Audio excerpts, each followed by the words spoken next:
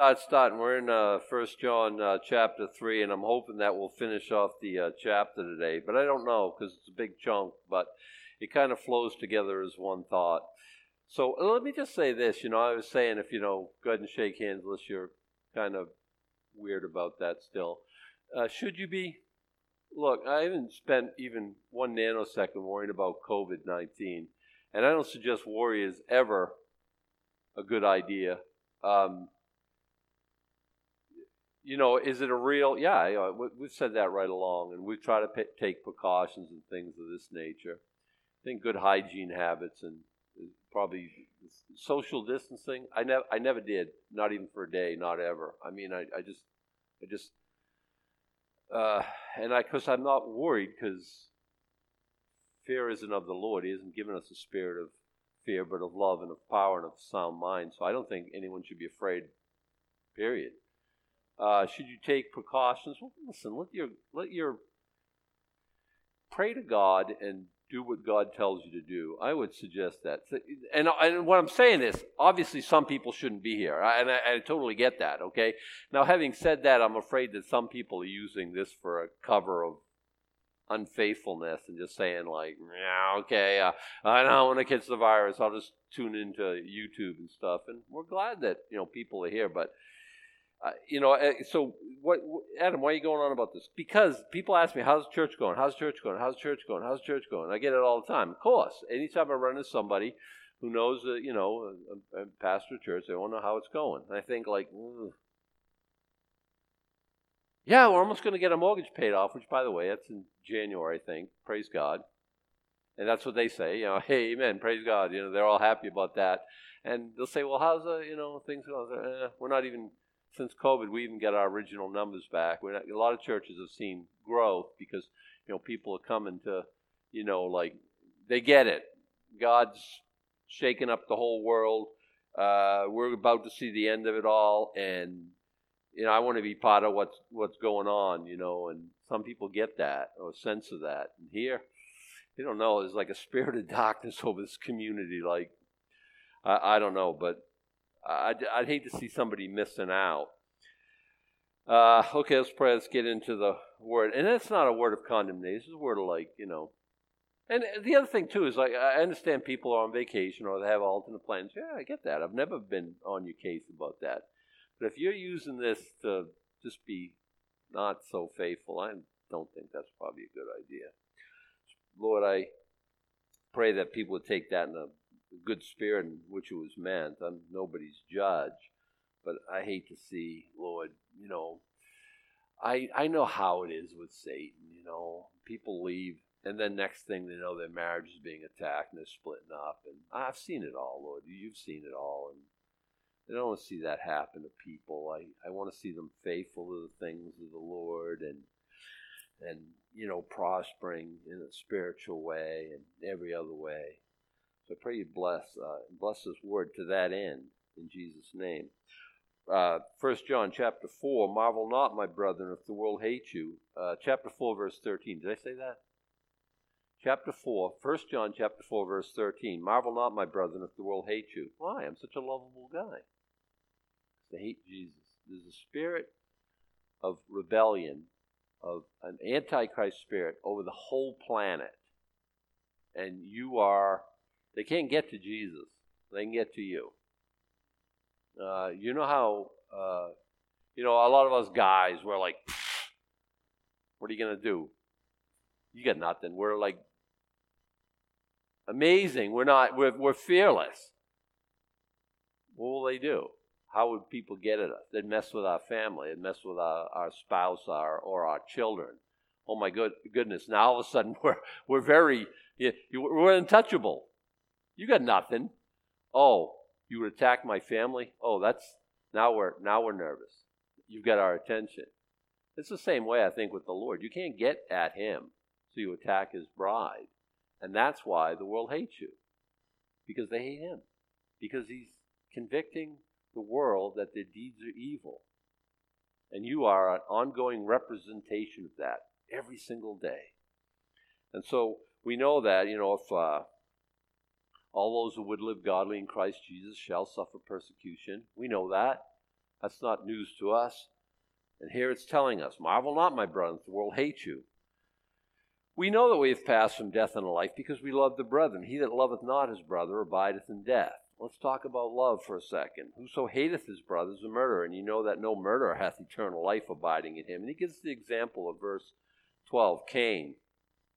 He was of the wicked one. We have Cain, we have Abel. One's righteous, one's unrighteous.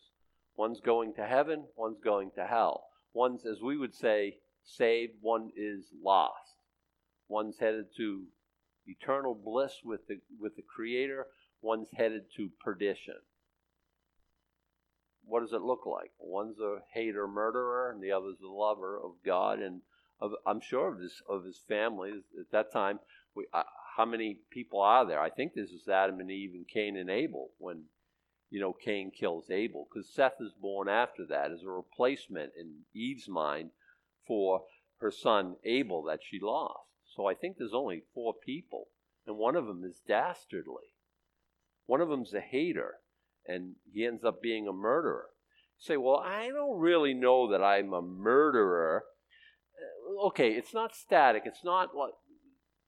We know that we've passed from death unto life because we love the brethren. And he's not even talking about loving your enemies, which that's a separate discussion. We know that we've passed from death unto life because we love the brethren. Let's talk about love, and it says before I was saved, I loved my mom. Now that I'm saved, I love my mom. You think, wow, what a transformation. It's mind-boggling what God has done in your life. You used to love, and now you love. So what's the difference? The difference is Romans chapter 5, verse 5. But let's get it right from the beginning. Therefore, being justified by faith. We're talking about saved people. Justified by faith. In other words, born again. Saved. Therefore, being justified by faith, we have peace with God through our Lord Jesus Christ. Amen.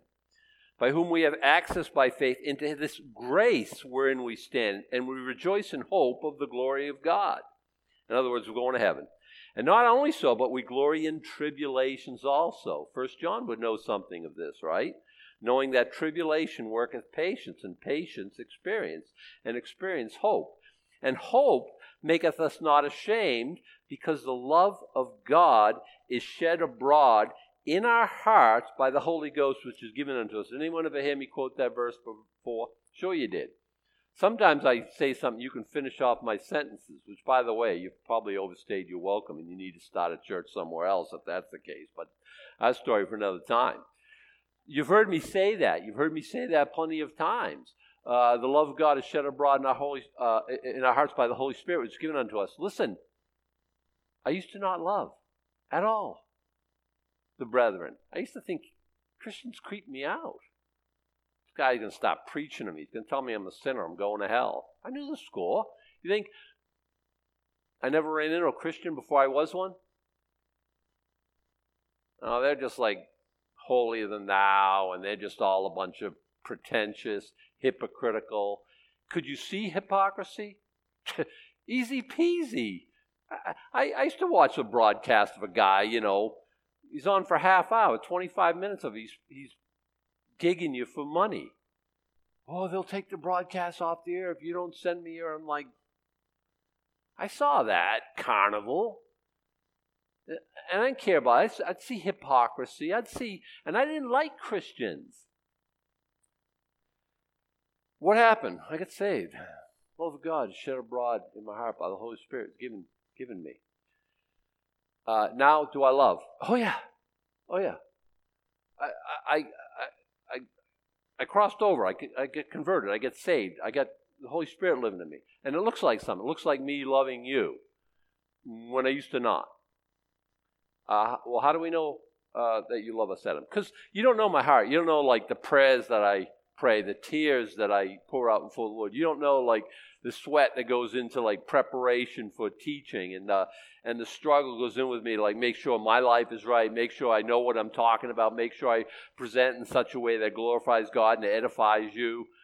That's how I love. I have a gift, and I want to use it to the glory of God and to the building up of the church. That's what love looks like. And you say, well, now you're just bragging. Yeah, about God. I'm trying to tell you, it's not of me. It's not in me. It's not natural to me. It's what God gave me. And the reason I'm talking about this is because it becomes a test. There's 3 major tests in this book. Have you seen it yet? The test on what you believe, how you live, and if you love. Have you seen this? I mean, he goes over and over. He drills down deeper each time he goes through this. And this is talking about love. Are you the real thing? Well, do you love? That's what he's saying. And I'm saying, listen, I read through this and I'm thinking, yeah.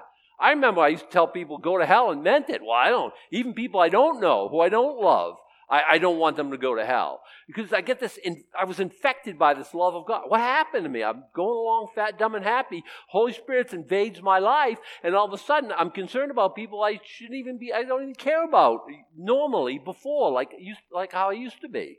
And this is an evidence in me that God is working my heart, that God is there, that God's real, that my conversion is a real deal. Well, I don't care about anybody. You can all go to hell for that. I don't care. What do I care? Wait a second. That shows me that I'm not legit. And this is what John's saying. So back in, and I'm just sharing this. So you hate your brother, you're a murderer. You know that murderers aren't going to heaven. Now, ex-murderers go to heaven. We've seen that in the life of Moses. We've seen that in the life of David. But I'm a murderer. I just kill everybody. And I never have, okay? I can say that I never physically killed anybody. It's not for lack of trying. I mean, I got in plenty of fights. Guy got by the throat and I'm hitting him with so many rights. He's praying for left. He say, Adam, you never did that. Back when alcohol was a part of my life in the Marine Corps, and it's not pretty. I don't brag about stuff like that. It's shameful. It's horrible. My life was before Christ it's chaos. It's abysmal. It's nothing to edify anybody. I don't talk about it. That guy, he died. Good riddance. He's buried with Christ. God taking out the trash. I don't brag about that, but I tried. I would have killed people. I had a murderous spirit. I never actually took anyone's life, but I wish people dead. That's not of God. No, it's different. You know how it is. You're born again.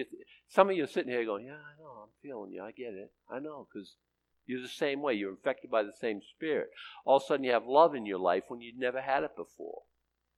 Some of you got to remember what it was like before. You know, you've been saved so long, you don't even remember how it used to be like. Whoso hateth his brother, that's murderous. Hate and murder go together. You know that no murderer has eternal life abiding in him. Like I say, ex-murderers, that's a different thing. Because we're all ex-something.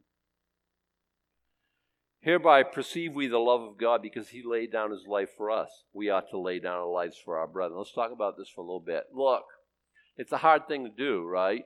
I would die for somebody else. I would do that. I would definitely. I would do that. I would die for my wife. Someone came into my house and I would defend her to the death. So I go down. I hear a noise downstairs. I go down to protect her and stuff. And we're both gonna die tonight. But he shoots me and getting all nerved up. He runs out. I literally save her life. Yay! All guys would do that. That's who we are as guys, you know what I mean? She'd rather, though, that I lived for her. She'd rather me, because I think all of us would, do that. If our life was like $1,000 bill, we'd write out that check. Here's $1,000. Here's my life. You got it. I lose, you win. I'm out of here. Most guys are like, yeah, I know that. We have that heroic spirit in us. I think that's even before the fall. We have that. That's why all our movies are about that heroism. Guys laying down their life. Sometimes they die, sometimes they don't. But we see that, and that. Not just superhero movies, all heroic. Anyone who sacrifices on behalf of another. Guys got that. We understand that. Now you're thinking, well, I would do that. I would even do that before I was a Christian. I'd write out that check for $1,000. Here's my life. Go to the bank, cash that $1,000 check, and put it in dimes, and give it out a dime at a time. Because I think this is what it's saying here. When it's saying lay down your life, it's talking about setting aside your life. Jesus died for us. No greater love hath any man than to give his life for his friends. You're my friends, he goes on to say. We know that. We get it. We understand. Yay. My wife doesn't want me to die for her. She wants me to die for her every second of every day, little by little, dime at a time. I would die for somebody, but I wouldn't. There's a prime parking spot that I'm going to hurry up and pull into and not give this other guy the... I'm not dying to self. I'm not setting myself aside. It's all about me.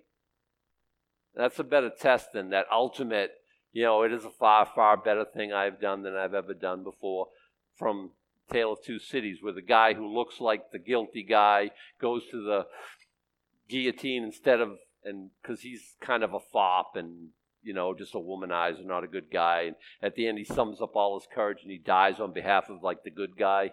We see this in cinema. We see it in books. We've seen it before. That's fine. That's wonderful. It's a good thing in us. Like I say, a little bit at a time. Set yourself aside.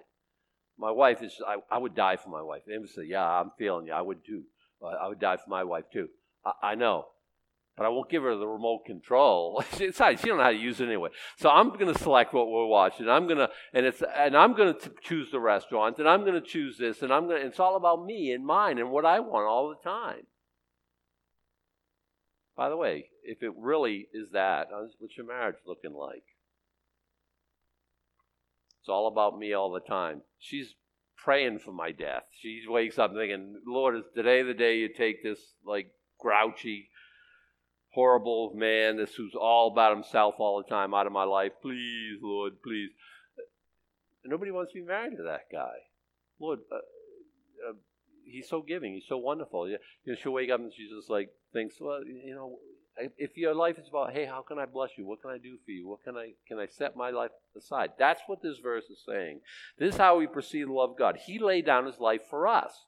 Jesus did. He set his own stuff aside to take care of our stuff, to wit, our salvation. This is how we ought to lay down our lives for the brethren. And not just your spouse, giving of yourself to meet the needs of others. There you go. But whoso hath this world is good and sees his brother have need and shut up his bowels of compassion from him, how dwelleth the love of God in him? So you see somebody has need. When do you see that? Well, on the off-ramp or in that little median when you're pulling into Walmart or Home Depot, pulling around. That's the person who has need, right? And if you say, yeah, fat chance you're getting a nickel of mine, how dwells the love of God in you? And this is what this is saying, right? Well, I'll just play it on everybody's emotions now, and you're thinking wait a second, you say they're probably taking you for a ride. You don't give yourself, and you tell us that we're supposed to give? No. You have to pray, and you have to be...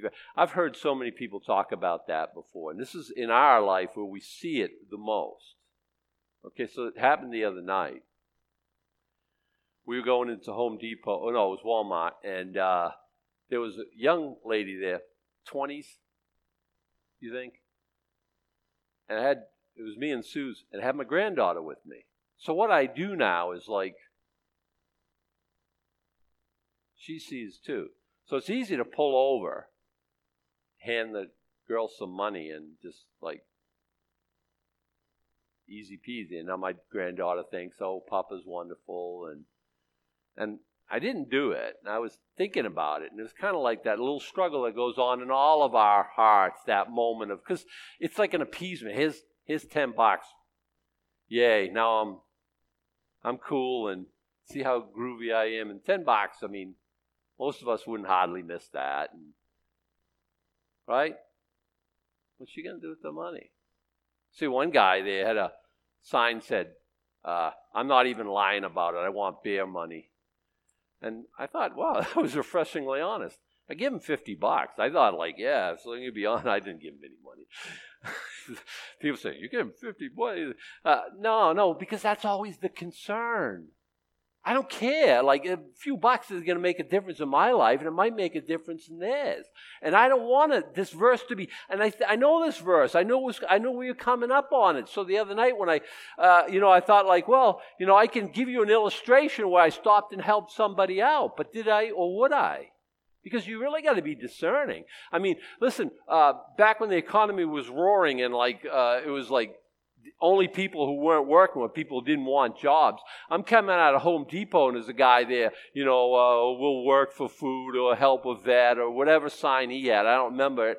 And I'm thinking, they're advertising right there at Home Depot and you stay outside. Why don't you go in there and be an honest man?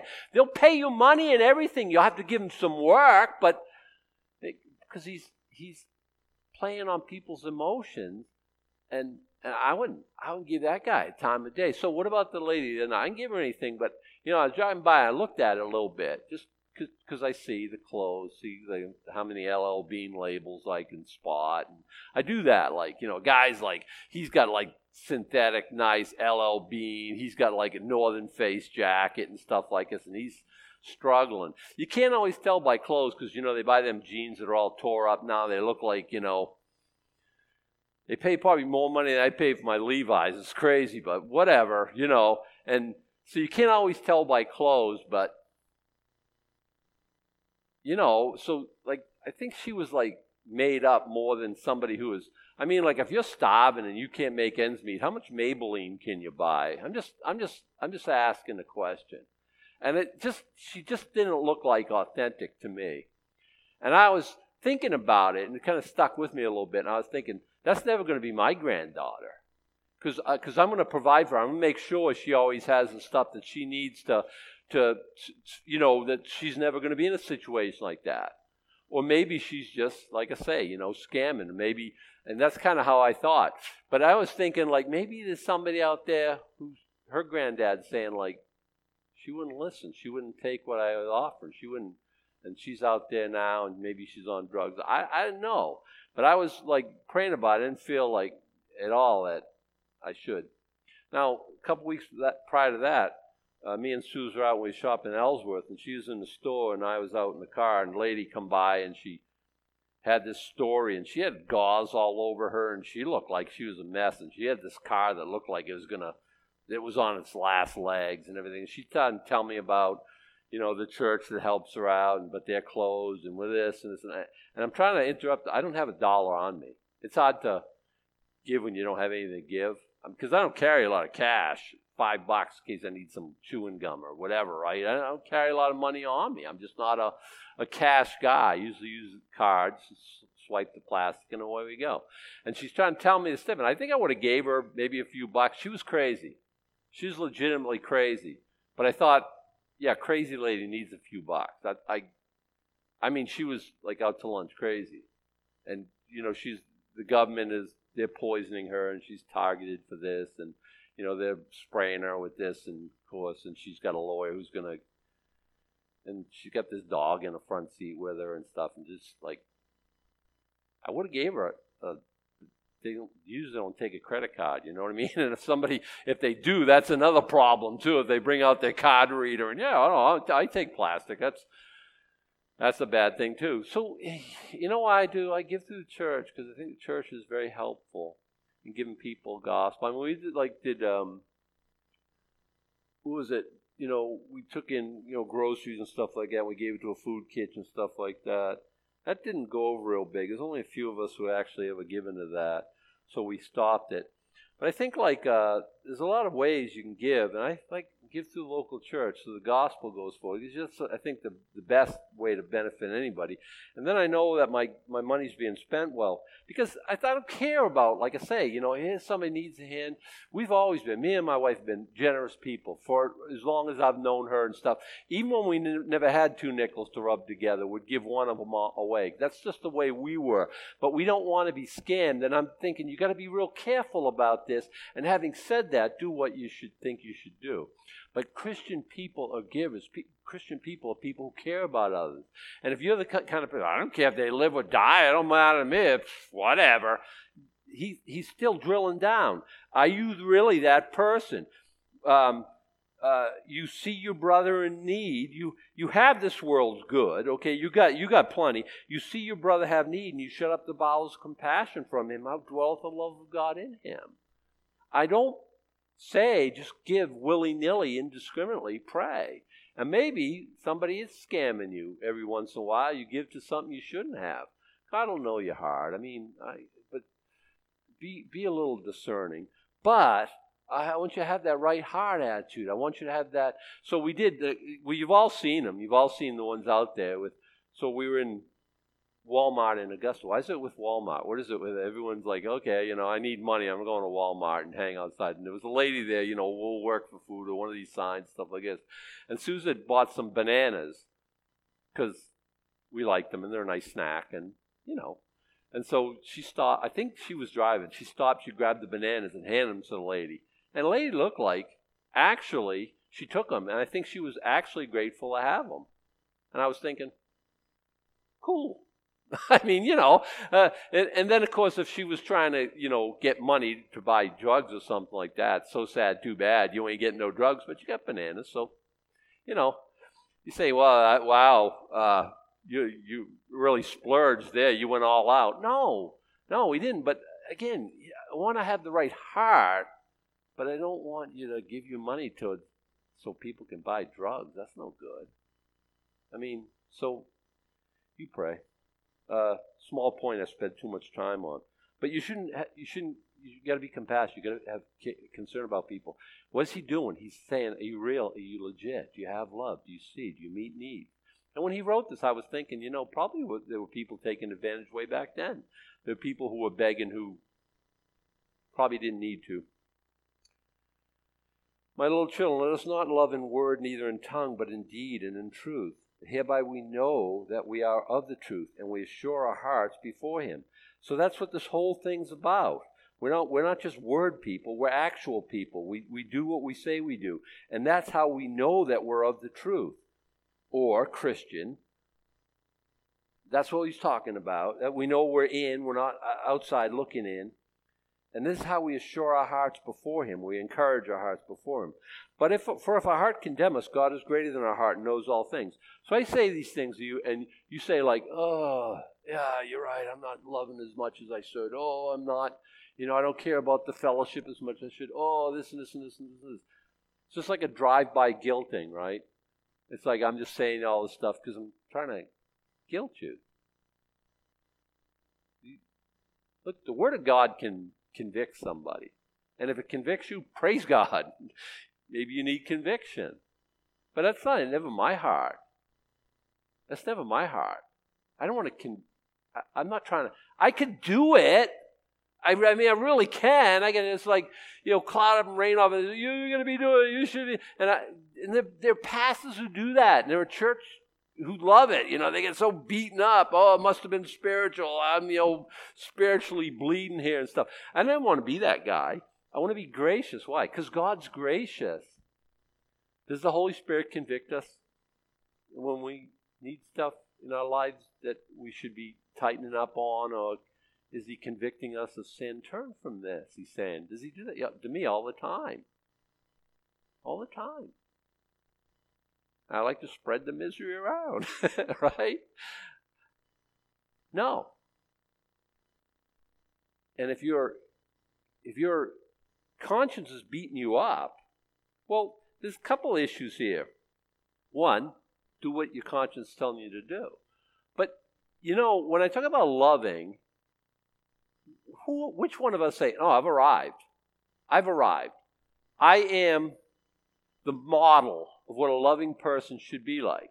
And if you copy me, you will be perfectly lover like I am, just perfectly. Who says that? So every time I talk about this, there's always room for improvement, and there's always a place we can go to the next level. I get it because I see it in my life. And he's saying, if our heart condemns us, whose heart doesn't? God is greater than our heart and knows all things. Because we're saying like, I should love Lord more. And he's like, yeah, I know. I know everything. Yeah, I know. And we're beating ourselves up and he's not. It's funny to me to hear people, I've heard like 4 sermons on this passage this week. And they were evenly divided. 2 of them were like, yes, even if you don't, God will get you and God will show you it. And the other 2 are like, hey, God's not trying to. Your conscience does a good job of beating you up anyway. God's not trying to. This isn't a drive-by guilting. And I think this, and I said that several times during this, because I don't think that's what John's trying to do. Are you real? Are you legit? Are you in? Are you out? Oh, your conscience beating you up? Yeah, don't worry about it. God's greater than your conscience. Because I can convince almost anybody, I think, if I really work hard at it, why would I do that? You're not real. You're not legit. You're not really a Christian. And let me show you why. And I can give you all this stuff. And your heart can and be overwhelmed. But I don't want to do that. Why? Because God doesn't want to do that. Because I know how your conscience is. Because I know how my conscience is. And sometimes it beats us up and sometimes it shouldn't. But let me tell you something. God's greater than your conscience. He knows. He knows all things. He knows your heart. He knows if you really love him or not. He knows if you're legit. He knows if you're in. He knows if the love of God is spread abroad in our hearts by the Holy Spirit, which is given us. He knows if we love the brethren. He knows if we, all these things. And your conscience it's in you, right? You're fallen. I always tell you, obey your conscience. Don't go against it. You're going to be needing that later on. But I won't tell you, it's not a perfect thing. Sometimes my conscience is all wet. I've been I'm working like a dog, and I'm let's say doing something, and I think I just gotta cool. I just gotta take a break here. So I'm sitting, relaxed and stuff. And my conscience says, "Go to the end, thou sluggard, learn from his ways, and be diligent and forth." And I'm just thinking, oh man, I gotta work. I gotta be a bundle of activity. I gotta put in the effort. I gotta sweat, and I gotta. You know what you tell your conscience? Just shut up. What are you talking about? I know I'm working. I know my heart. I know that, and God is on our team. He knows your conscience can be overactive. You can always beat yourself up. I know people, and it seems to be me, people who are most loving, most genuine, most real, most authentic. They're the ones whose conscience beats them up the most. And that's why they're on that place, because they have a fine-tuned sense of, I don't want to do that, because it's wrong. And God's saying, if our heart condemn us, God's greater than our heart. He knows all things. Beloved, if our heart condemneth not, then we have confidence towards God. And I want you to be at a place where you're confident towards God. Why? Because you're doing a lot of things? Because you're making out big fat checks and putting them in the offering? Because no, none of those things. Because we love one another, that's telling us that God is at work. Because we're not naturally lovers. If our heart condemns us not, then we have confidence towards God. Is that important? Yeah, whatsoever we ask, we receive him, because we keep his commandments to do those things which are pleasing in his sight. Before we talk about keeping commandments and doing those pleasing in the sight, let's talk about what that looks like. Verse 23, and this is his commandment, that we should believe on the name of his Son, Jesus Christ, and love one another as he gave us commandment. Well, that's two commandments, Jesus. Is it commandments or is it commandment? It's not good English, is it? It's great theology, though. This is his commandment, singular. One, that we should believe on the name of the Lord Jesus Christ. And two, and love one another as he gave us commandment. But I repeat myself. This is redundant. Believe in Jesus and love one another. Like you could separate those. One commandment. What commandment is that? That's the one he's given all along. Someone comes to Jesus, hey, what's the big commandment? Love God with your whole heart, mind, soul, and strength. Love your neighbor as yourself. What did he change? Oh, this is a commandment. Tithe. Give 10%. No, you give 20. Did anyone ever read that? Here's the big commandment. And tells us, whatever. He has a lot of things to say to us. I think it's 613 commandments in the Old Testament. New Testament, I bet there's more. He has a lot of things to say to us about how we do every avenue, every part of our life looks like something and looks like it's doing it a certain way. So we got to keep all those. You got to love Jesus. You got to believe in the name of the Son of Christ. And you got to love one another. Hey, if you're doing those two things, which are really one thing, you got it. You got it. And I think the other stuff will come along. All the other stuff. I keep saying this. Love God, love your neighbor, accept Jesus in your heart to save you and stuff like this. I think if you really do that, like Scripture tells us, one, you're fine. Two, everything else will work out in your life. How I treat my wife, that's an outgrowth of loving God. God says, I want you to love your bride like Christ loves his bride. He loved the church. He gave himself for it. Jesus gave himself for his bride. Yeah, he did. He came into the world and died there. And the Spirit of God says, exactly. So go into her world and die there. This says the same thing. God laid down his life for us. We ought to lay down life for our brethren and our spouses. You see, it's all connected. It's all saying the same, coming at it from different angles. But here's the thing. Whatsoever we ask, we receive him because we keep his commandments. So one of the things that this confidence that we're talking about here results in answered prayer. Hey, can I ask a question? Raise your hand, by the way, really, legitimately. How many of you guys sometimes have a problem with answered prayer? Like, I pray and I pray and I pray and God doesn't do what I ask him to do. Can you see that? This verse is lying to us, right? No. There's a couple of reasons I want to talk about them just briefly because our time's almost spent and I want to finish the chapter. God answers prayer. Sometimes the answer is no. Sometimes yes. We want a yes, but it almost sounds like he's answering, he's going to give us what we want, right? He's answering our prayer. Sometimes the answer is yes. Sometimes the answer is no. Sometimes the answer is wait. Sometimes the answer is get somebody else to pray with you. When we're going through Matthew, and we said, if two or more of you agree in anything, God will give us things in prayer collectively that he won't give us individually. I'm praying for this, I'm praying for that, and I get nowhere, and then with two or three, I know somebody who's naturally we're two, and it kind of works out really good. I'm glad he didn't say three, because that would kind of exclude marriages. You know, he said two or three. The more the merrier, for sure. But I'm like, sometimes I get this other person in my life, and she's like prayer person. We pray probably like, I don't know, sometimes not as much as we should. Like, I think like, every day, an hour in prayer. Now, I know people have done that 2 or 3 times a week for this or for that. Something comes up and we pray about it. We're driving off from church. Somebody told us about something, so we stop and pray about it right then. She's reading Facebook and this has happened. Okay, let's pray about that. Why? We're 2 or 3. Why does God say that? Why can't he just answer your prayer individually? He can. Why does he talk about 2 or 3? Because he wants us to pray collectively. I can't tell you how much it's been in my marriage. How prayer's been with family that prays together stays together.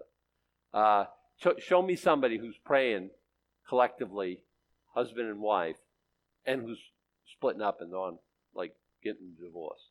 I defy you to show me that. All the small issues are going to be worked out. They always are. And then he wants us to agree together. He wants us to pray together collectively. He wants us to, there's things that like, I think of the problem with, I've been praying through the end of COVID. It hasn't happened yet. You know what we can have this sewed up, I think, in no time at all. If my people who are called by my name will humble themselves and seek my face and turn from their wicked ways, I'll hear from heaven. I'll answer their prayer. I'll heal their land. What's happening? We're not humbling ourselves. We're not turning from our wicked ways. We're not crying to the Lord. Obvious to me. Now, pockets are. How many have to? I don't know. I don't know how it works. I know that 2 or 3 is more powerful than the individual. But whatsoever we ask, we receive him because we keep his commandments and do those things which are pleasing in his sight. Will God bless a life that's lived for him? Living for him won't get you saved. But if you are living for him, God blesses faithfulness. He just does. This is a commandment that we should believe in the name of his Son, Jesus Christ, and love one another as he gave us commandment. And he that keepeth his commandments dwell in him, and he in him, that's to say God in the person who keeps his commandments.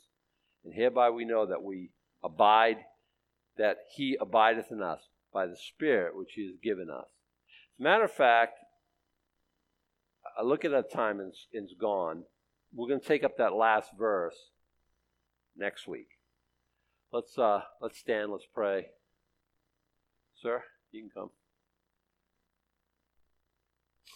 Lord, your word is wonderful. Help us to keep your commandment. We want to believe in the name of his Son, your Son, Jesus Christ, and we want to love one another as you gave us commandment. Help us to do that. Help us to be authentic. Help us to lay down our lives for each other, set our lives aside for each other.